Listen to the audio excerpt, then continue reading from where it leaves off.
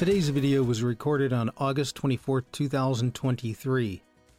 And today's lesson is part of our Bible 101 series. In this one, we're exploring the first century historical and cultural context of the phrase good news. What do you mean by the good news? What did the phrase good news communicate in the first century? And then in this lesson, we're going to go back and we're going to look at these temples or shrines that were built to honor Caesar Augustus by Herod the Great, and they're built in the land of Israel.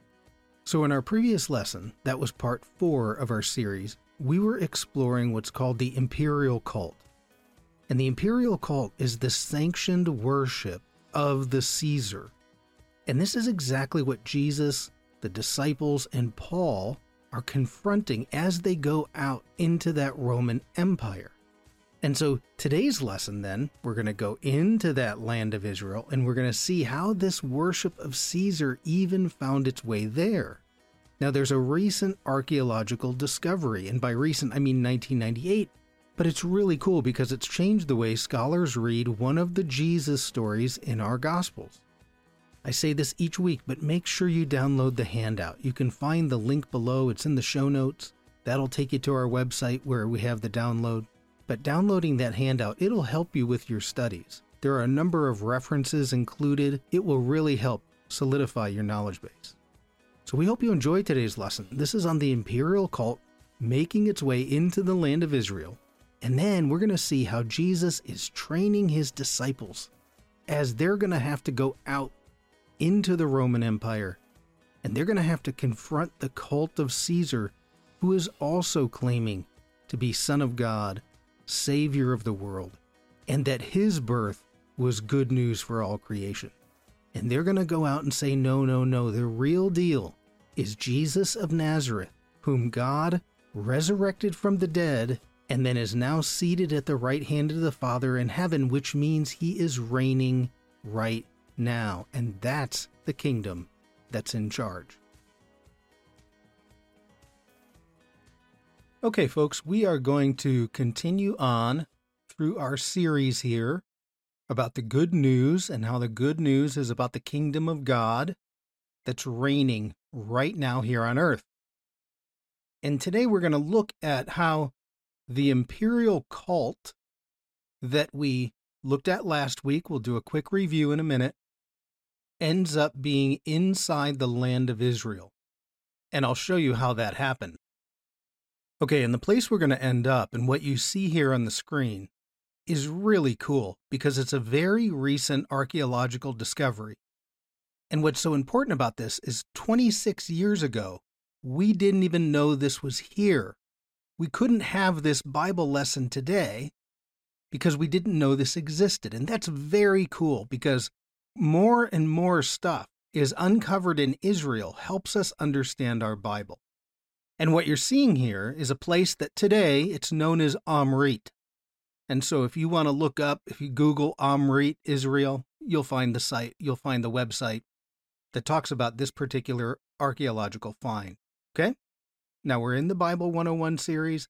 This is part 5, exploring what that first century context was of the good news. What did they understand the good news was?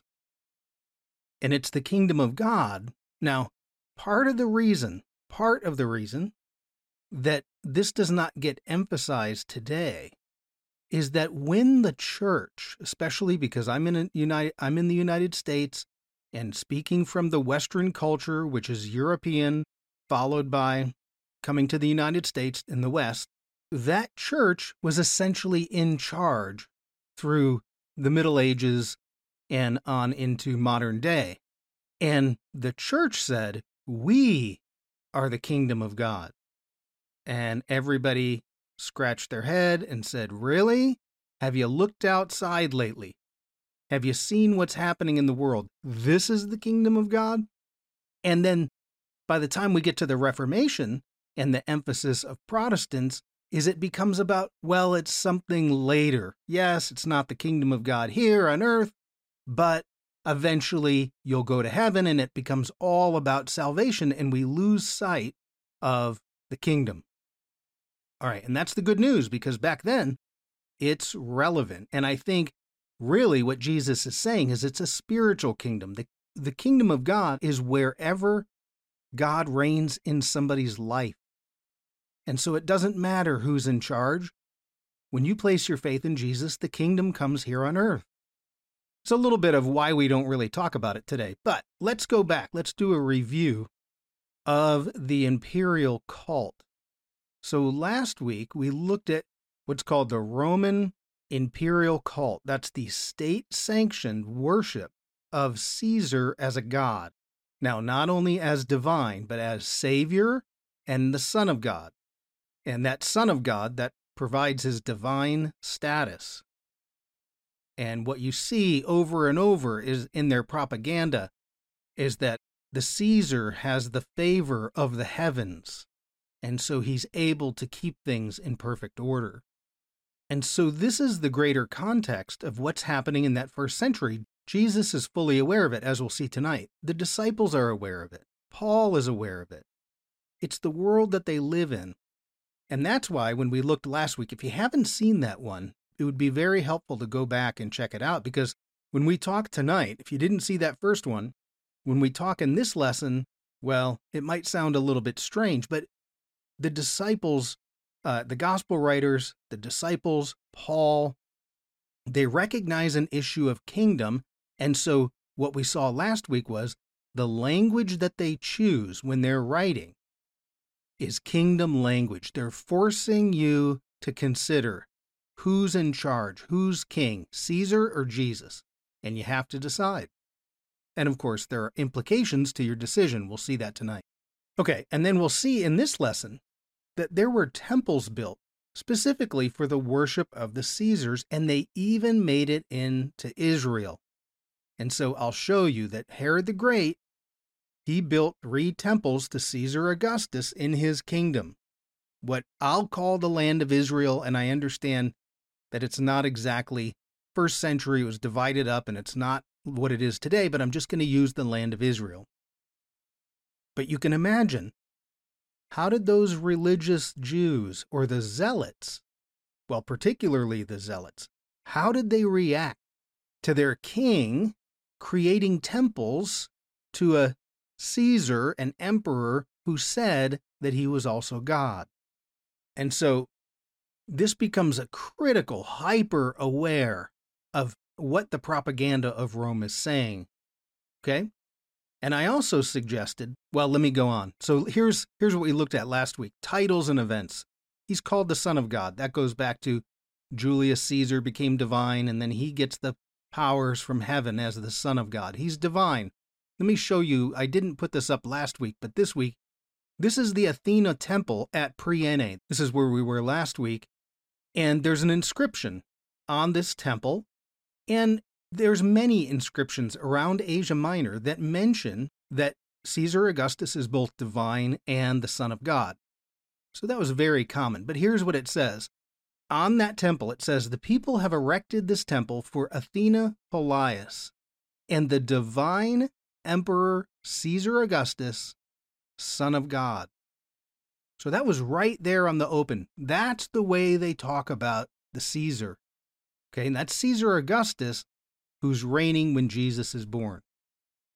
Okay, so he's Son of God, he's divine, he's a savior. And I mentioned this last week. This was nothing new for the kings, especially the kings of the East. They were always portrayed as the one who can deliver you and fix all things, right? And that's very similar to even what our politicians say today. We have the power to bring perfect order. If you'd simply elect me, I have the power to fix everything. And then some people actually become fanatical, and they believe that that's true about a politician. But we see over and over and over the failure of that. And that was happening in that first century, the failure of the Caesars. And then we looked at last week that inscription from Priene, and it mentions that the birth of Caesar Augustus was good news for the world. His birth was to usher in a new era. They were going to change their calendar to celebrate this new era. And then finally, we have the Caesars, now there's more. And check out the article that I put last week, both on the website and in the YouTube notes or on the podcast notes, that the Caesars had an advent, or what in Greek is called parousia.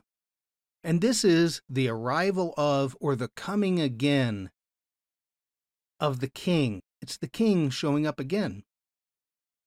And so you find these stories, or even parables that Jesus tells, and it's about the arrival of a king. What it means when the king comes back to judge his people.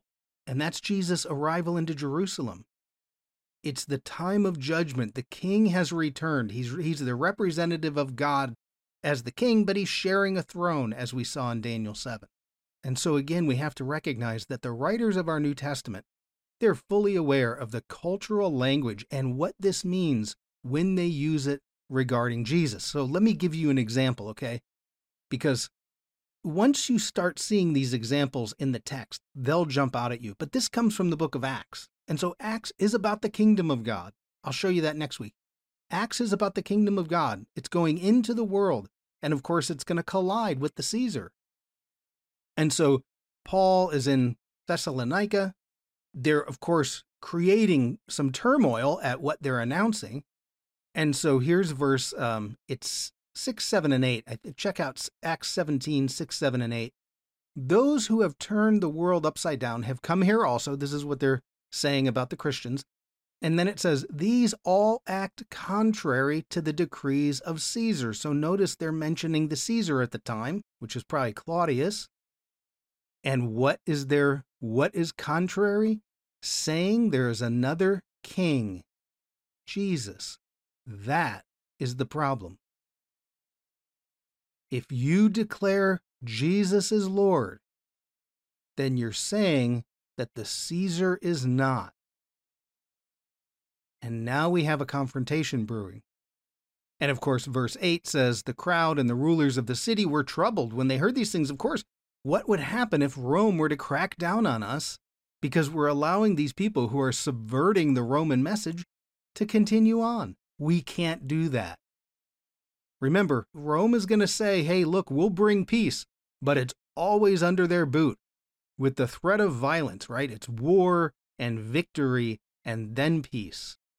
So you can see right here, once you start to see these things throughout the book of Acts and the Gospels, and you start thinking kingdom, it all starts to make more sense than simply our truncated good news that we talk about today. Again, history of the church, no time to talk about that, but it does have to do with the way that we view the church, the kingdom, and at least the cosmos today. So,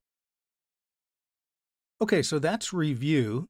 And then what I want to do today is then we have to take that imperial cult and we have to say, it shows up now in Israel. This imperial cult was not excluded from Israel. It isn't like Jesus doesn't know what's happening. It isn't like the disciples don't know what's happening. You know, Jesus has to deal with the zealots. The zealots want to become violent to stop the kingdom of Rome. And Jesus keeps telling him, no, that's not the path to peace. You think you can become violent and find peace. You won't. So it's right there. And I'll show you tonight, I think Jesus is fully engaging this idea in one of the stories that we'll look at. All right, well, how did we get here? Well, it goes back to a relationship between Caesar Augustus and King Herod. And so Herod was the client king over Israel. Okay, so you have Caesar Augustus. He reigned from 27 BC to 14 AD. Now, this overlapped with King Herod. And Herod reigned over an expanded location. First, Herod reigned over Galilee. Then he was eventually given Judea from 37 BC to 4 BC. And King Herod is a client king of the Roman Empire. And then he works very hard with his patron, Augustus, because that's who's going to keep him in power. And so one thing that Augustus relies upon Herod is to keep down the nonsense over there with those people who don't like the Roman Empire. And so King Herod and his troops are brutal when it comes to keeping down tax revolts. When the zealots begin to become revolutionary, it's King Herod who's going to lay down the line, and he's doing that on behalf of Augustus. Now, there are other things that actually happen that were good for the Jewish people, but the point is that we have Augustus and King Herod, and they rely on each other, and then King Herod is going to want to honor Augustus, the one who gives him the power. Now, we know from he ended up being a Roman historian. We know him as Josephus. Flavius Josephus. Now, he's not Roman. He was actually a Jewish freedom fighter. He was born a Jew. He was a freedom fighter in the war against Rome. But then when he was captured, he made a deal to become a historian for the Romans. He took on the name Flavius from the Flavian dynasty, Vespasian, Titus, and Domitian. So he takes on that Roman name. Anyways, he's a prolific writer. It's a gigantic work of history of the Jewish people and then the wars against Rome. Now, from Josephus' writing and archaeology, we know that Caesar Augustus built 3 shrines or temples to, I said that wrong. King Herod built 3 shrines or temples to Caesar Augustus. Okay? Now, the first one, we'll go over these in a minute, I'll show you on a map, is at Caesarea Maritime. Now, Caesarea Maritime is a port that Herod built and actually brought in a ton of money to that kingdom and to Augustus. So Augustus was pretty happy with that. So the first one was Caesarea Maritime. That's what it's called. The second one is a place called Sebasti or Sebastia or Sebastios. Depends on who's writing it and how they're pronouncing it. This was the ancient city of Samaria. Okay, and that's in the central area. It's not even really in the time of the Jewish area. It was in Samaria. And then the third one is at a place called Caesarea Philippi, or in those days called Panias or Panium, after the Greek god Pan. Okay, now notice something. They're all given a name based on the person who they're honoring. Caesarea Maritime. It's dedicated to the Caesar. Then, what King Herod did was he went to the city of Samaria and he changed the name to Sebastia. And what does Sebastia mean? Well, it's the Greek word for the Latin Augustus. So he changes the name of a city that had Samaria had been the name of that city for 1,000 years. And he changes it to Sebastia, which is Augustus, right? In honor of Caesar Augustus. And then finally, there's a city called Panias. Now, eventually, Herod the Great's son, Philip, is going to get a portion of the kingdom. And what he does is he puts his capital city at a place that we know today, Caesarea Philippi. And that means it's Philip's Caesarea. So he wants to name it after the Caesar who's giving him power, but there's already a Caesarea on the coast. I mean, this same thing we find with Antioch, right? There's Antioch of Pisidia, because there's like 7 or 8 or 9 Antiochs, because every time the king, Antiochus, would found a city, they would name it Antioch of something. Okay, but you get my point. These cities are given honorific names to the Caesar. Okay, so let me show you on a map. This should at least help maybe orient you. This is the land of Israel, and Jerusalem is right where that star is. So it's up. Jerusalem's up in the mountains, just to the west of the Dead Sea. That's that blue blob you see to the right of Jerusalem and that star. Now we see the city of Caesarea Maritime right there on the coast, which we refer to today as Caesarea, but if you want to distinguish it between Caesarea Philippi, it's Caesarea Maritime. This is a port that, I mean, it's an amazing feat of engineering that Herod the Great did. He built a port, and then that provided then an ability to bring in goods and services to Israel. So Caesarea, right there on the coast. You have the city of Sebastia, which used to be Samaria. That's in the middle. That was in what was in Jesus' day Samaria. And then way up to the north, Caesarea Philippi. Now, it's important to recognize that the two main ways of coming in and out of that country through the port that's on the sea, Caesarea Maritime, and then through Caesarea Philippi, because this northern route, you either come down from Damascus or you go out north to Damascus. That's the main road in and out of Herod's kingdom underneath the Roman Empire. And so what Herod is doing, when you get off the boat at Caesarea Maritime, who's Lord in this country? Well, there's the temple to Caesar Augustus. And you would say, Caesar is Lord in this country because there's the temple you can make an offering. If you're coming south from Damascus and the first place you hit is that region of Caesarea Philippi, who's Lord in this country? And what Herod the Great is telling you is Caesar is Lord in this country. Again, would drive those religious Jews nuts that this is happening, okay? But it's important to notice it's in those, at least for those two, it's the area of where you enter and exit country.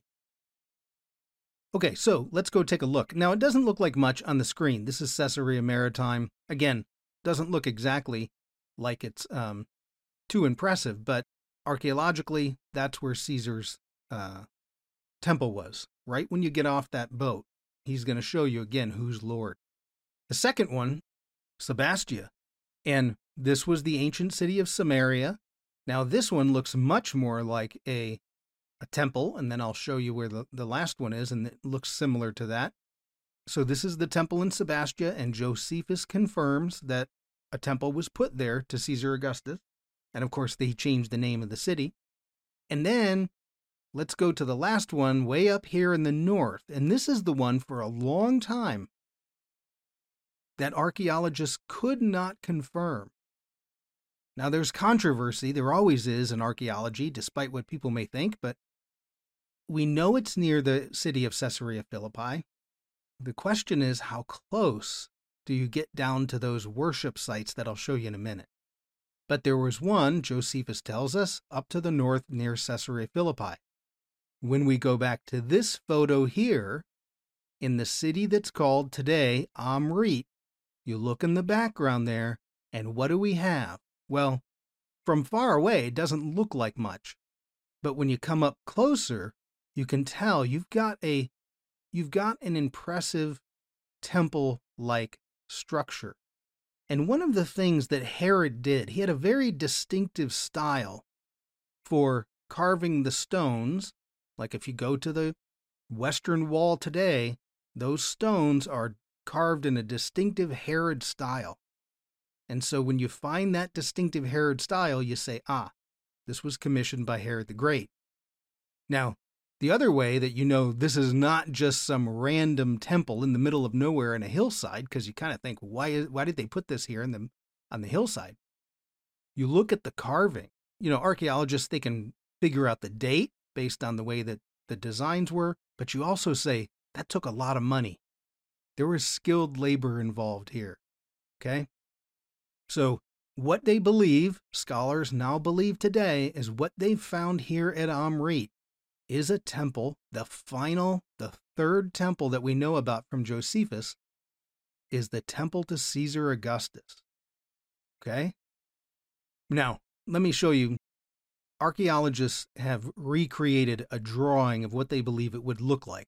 If you go to the museum, the Israel Museum that's in Jerusalem, you'll see a photo like this, or a painting. Now, this is an artist rendering, because there's things we know from coins about this particular temple.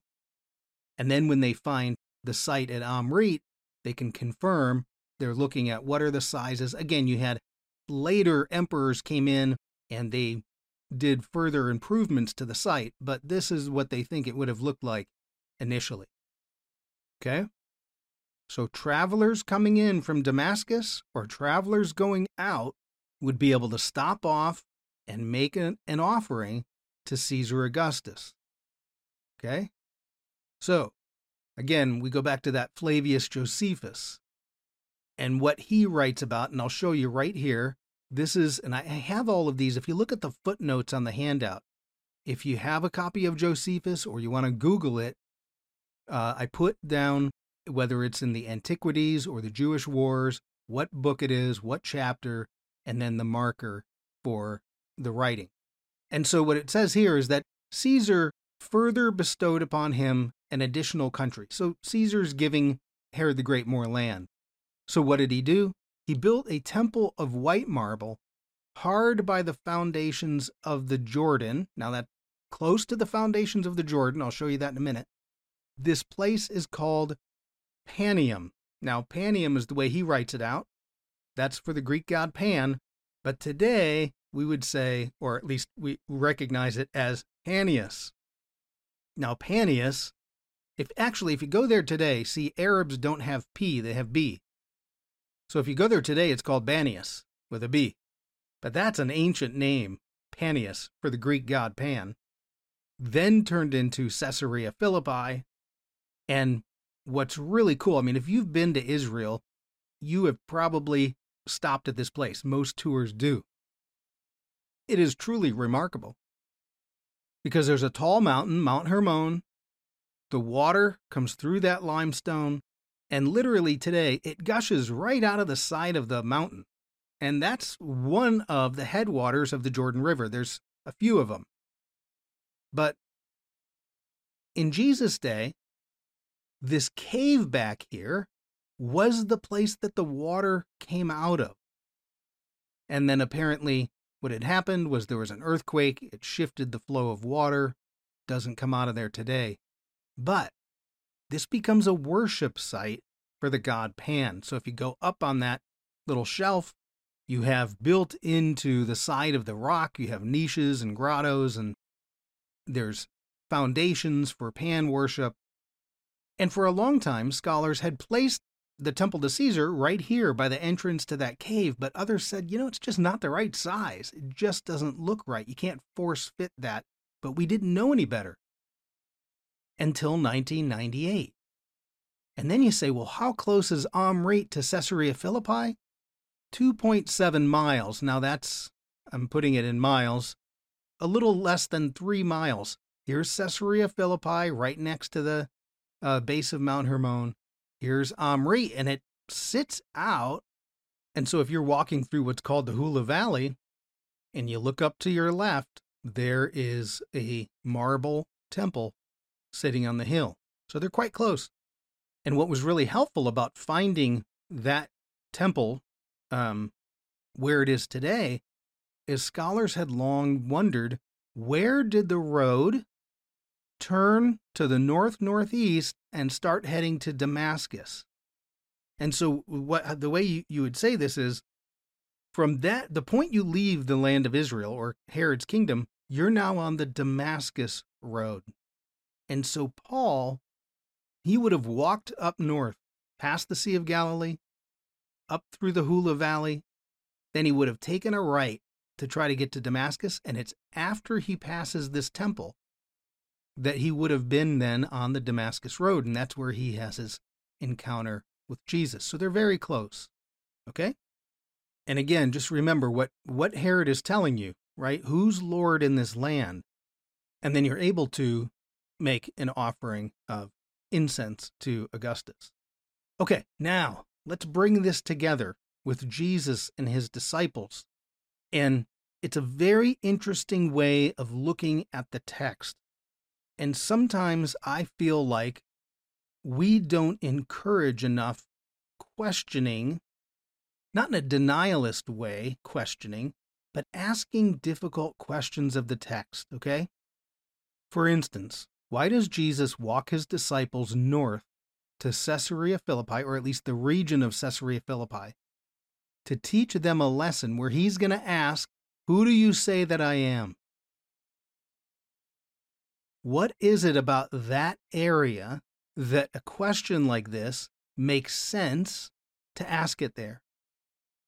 Now, if you pull up Google Maps and you say Capernaum, down at the Sea of Galilee, to Caesarea Philippi, it's about 32 miles, 52 kilometers. Why walk all that way? And oh, by the way, it's all uphill. So, how long did it take them to walk the 30 miles? Did they do it in a day? Did they do it in 2 days? Where did they stop over? What did they talk about along the way? We have no idea. They certainly didn't take the synagogue van up. So how long does it take them to walk? Why does he walk? Why is this the field trip to go to? And these are the questions. And sometimes God will show you something that has to do with questions like this.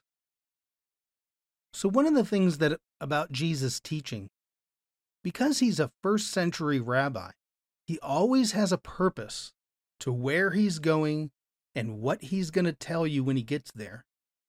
And Jesus teaches very concretely. He doesn't do abstractions.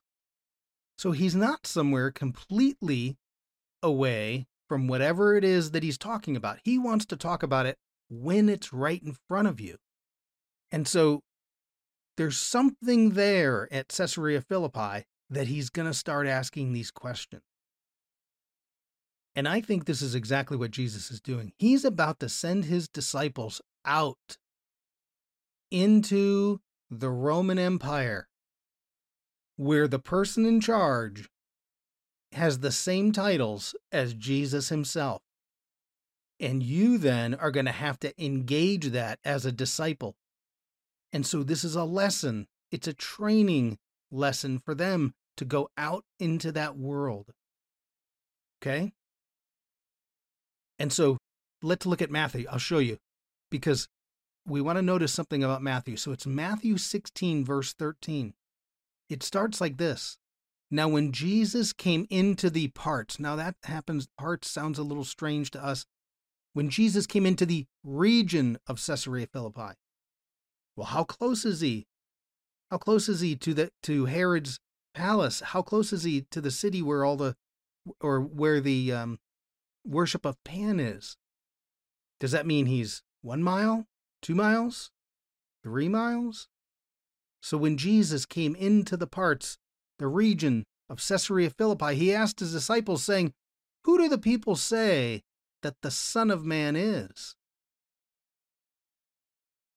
Now, Son of Man, that goes back to Daniel, that heavenly figure that's sharing a throne with God. Who do people say that the Son of Man is? And then he goes on, this is now verse 15. He says to them, "But who do you say that I am?" Who do you say Jesus is? It's the important question here. Simon Peter answered, "You are the Christ, the Son of the living God," right? Now, Christ, in Hebrew, that's a Messiah. You're the one who's coming to reign, the anointed one by God who's going to reign and judge. And then notice, you're the Son. Now, who's that an affront to? Caesar. You are the Christ, the Son of the living God. Now, why does Peter have to mention the word living? Doesn't every Jew know that God is a living God? Of course they do. He doesn't have to put in living. But he does. And I think this is exactly what Jesus did. He walked them 28 miles or so, however far it ended up being, for one lesson. And I can envision Jesus standing on the side of the road, the temple's behind him, so they're looking over his shoulder. They know who that temple's for. It's for someone who claims to be the Son of God. And then he starts questioning them. And I think here that what Peter is doing, he's critiquing. Julius Caesar is not still alive. Now, at this time, it would be Tiberius. So you would be saying, Augustus, he died. He's died and dead. He's not still living. they're not sons of a living God, like the Jewish God. That's propaganda. Because remember, the propaganda says that Tiberius, who, by the way, by the end of his reign, he'd gone way off the path. Anyways, you can read about that in some of the Roman writers. It's not flattering. And then, of course, after that was Caligula, and it got even worse. But you can see what they're doing. They're perpetuating the myth by calling the current Caesar the son of a god. And Peter knows it. Oh no, that God is dead.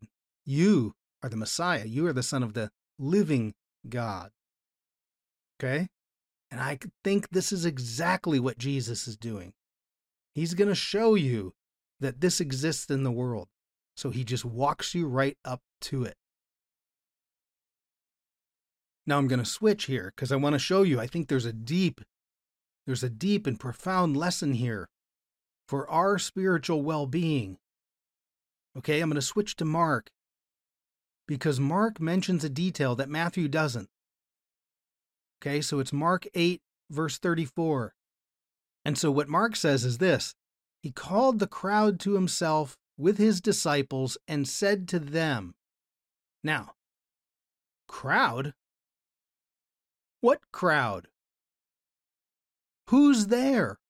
And you can imagine if he walks them up to that temple, who's there? Well, maybe they're Jews. Maybe they're Herodians, the Jews that supported Herod. There were Jews that supported the Roman Empire. So maybe there's Jews. There's probably pagans.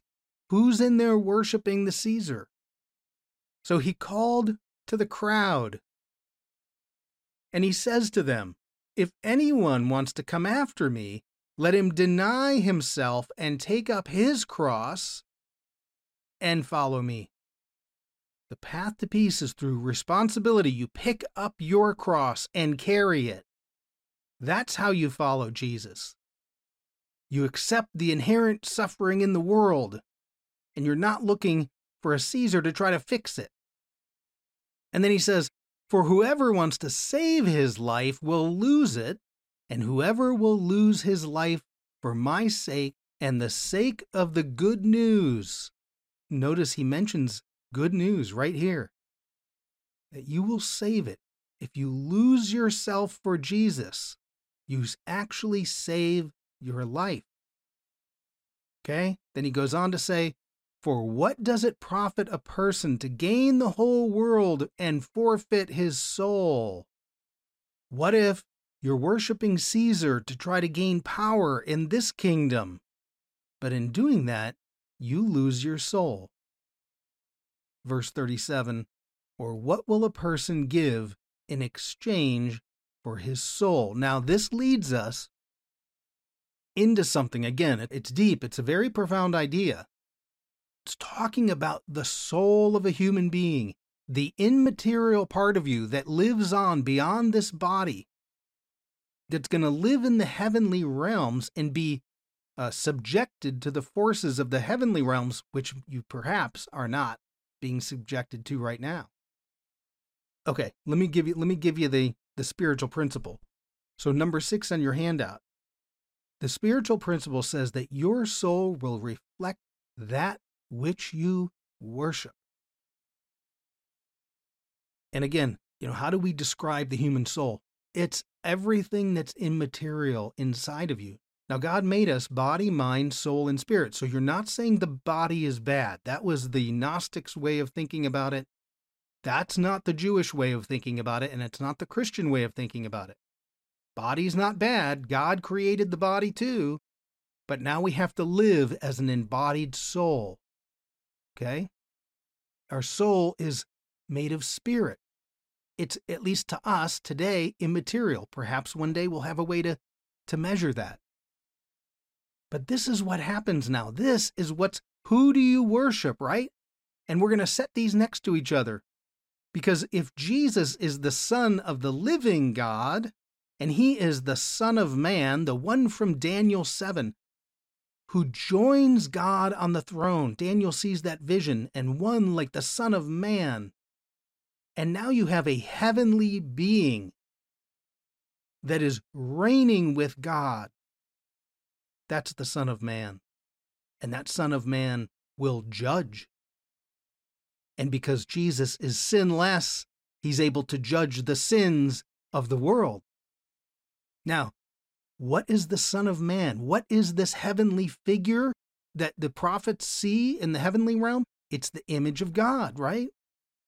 Doesn't Paul tell us that Jesus is the image of the invisible God? So this gets into a metaphysical problem that we have, right? We know that there's God, but God says, look, I don't have an image or a form. But then you, as a human being, oh, well, by the way, you're made in the image of God. Well, what's going on here? How can I be made in the image of a God that has no image or form? And so what you see is there's this heavenly being. That's the one in the vision of Ezekiel. That's the one in the vision of Daniel. That something in the heavens is what we reflect. When God created Adam and Eve, perfect, it's in reflection of this heavenly being, or as Paul calls it, a heavenly man. Okay?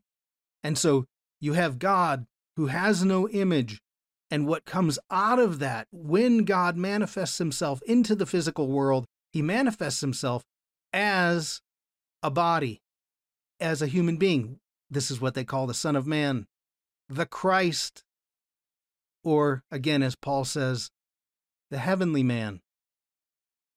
This is the one whose image Adam and Eve were made in. And this is the one whose image we were made in. So that all of humanity bears the image of God. And Paul even tells us, it's 1 Corinthians 15:49. Check it out. Paul says that we are supposed to bear the image of the heavenly man. That's the perfect, it's like the archetypal human soul that is in the heavens is what we're made in. Now, it's not our body, because every body is a little bit different, but it's your soul. And when you worship Jesus, then, this is the whole point, you begin to be transformed into the image of God. Because Jesus is the image of God, we begin to transform into the image that God actually intended us to be. We conform into Christ likeness. And it's all the way down to the base of your soul. And so that you don't lose your soul when you worship Jesus, you actually strengthen your soul. You begin to reflect what a soul is supposed to look like. Now, the question then is, what happens to us when we worship Caesar? What is Caesar all about? It's power. People seek power in their lives. When we've talked about the goal of the Roman Empire is peace through victory, it's war and victory, and then we'll find peace. It's war instead of forgiveness, which will actually transform your soul. It's victory instead of justice. And this is what human beings want. We seek social status and control of wealth, because with the control of wealth, we can even control other people and feel more powerful. And when we worship power in that human form, other principles fall away. Truth. In the worship of power, truth matters only so much as it serves to get you more power. So you go ahead and lie. If it's convenient, if it helps you maintain your power, who cares about the truth, right? Justice. It only matters if it's convenient for me to keep my power, or whatever perceived power I think I'm getting. And folks, we see this all the time in politics, in anything that you can gain a lot of wealth or power. People lose their soul in an effort to keep the power, right? And we see this, I mean, this is particularly prominent in politics because a politician gains power. And then very often they can lose their soul in that power through lying and deceit. And they can even bring others into that program of trying to protect the politician. And so that other people are now giving up the principles that actually matter in the world. I mean, heck, We even see this in the church, unfortunately, right? When people in the church try to cover up scandals in order to protect whatever power they see as having. And this is not just, we had the sexual abuses in the Catholic Church, and it's covered up all the time as the church is trying to protect its power and its wealth. But it even happens in smaller churches when, say, the pastor is the one who, he's the one who lays the golden eggs. He brings all the people there, and that's what keeps our church alive. Boy, if we allow this scandal out, we might lose people. It's like, well, what happens to the justice? What happens to truth? And it can easily get subverted when we're worried about power. So what happens as we keep reading Matthew 16 and we're looking at this, what we see is that when you worship the Son of Man, the Messiah, you begin to conform to the image of God. Well, what happens if you don't? Well, you distort the image of God. You no longer reflect. This is part of the problem with people who have sinned so much, who have gone so far astray, they no longer reflect the image of God that they're supposed to. Okay, so when we keep reading in Matthew 16, it says that the Son of Man will come in glory with shining power. He's going to come back, and he's going to pay back everyone for what they've done. What did you do with your soul? Okay, what if you could gain the whole world with power? Would it be worth it for the loss of your soul? Okay, so when we go back to that in Mark, we see that it's all about, what are you doing with your soul? Who is your soul reflecting? The Son of Man, that heavenly man, that's Jesus, he incarnated into the flesh. Does our soul reflect that? Or does our soul reflect the things in this world, the non-heavenly part that people worship? And so much of this lesson today is the question. Jesus walks them up to a place to say, who do you say that I am? Because he is going to send them out into a world where you can very easily switch and say that someone else is Lord. Do we elevate Jesus and him and his Christ or his likeness as our object of worship? And if we do, and when we do, we begin to transform. Our soul transforms to be just like Jesus. Okay, it's an incredibly deep message. As Jesus is about to send his disciples out, they're going to have to go head to head and convince people, not just through theological arguments, but showing them in testimony that Jesus is the real Son of Man, Messiah, Son of God, and that he is reigning right now in his kingdom. And I think what happened to people is once they made Jesus the object of their worship, their soul began to be transformed. And it's that experience that gives you the testimony to say things like, I was blind, but now I see. My life used to be like this, but now it's like this. Well, prove it to me on the spreadsheet. I can't. I'm testifying to you that it used to be like this, and now it's no longer, and I found peace. This is what they're going to have to do, head to head with that Roman Empire. And our job as Christians is to open our soul up to the power of God so that he will transform us into the image that we were meant to be. If we can only have the courage to open ourselves up to God, to allow him to do that.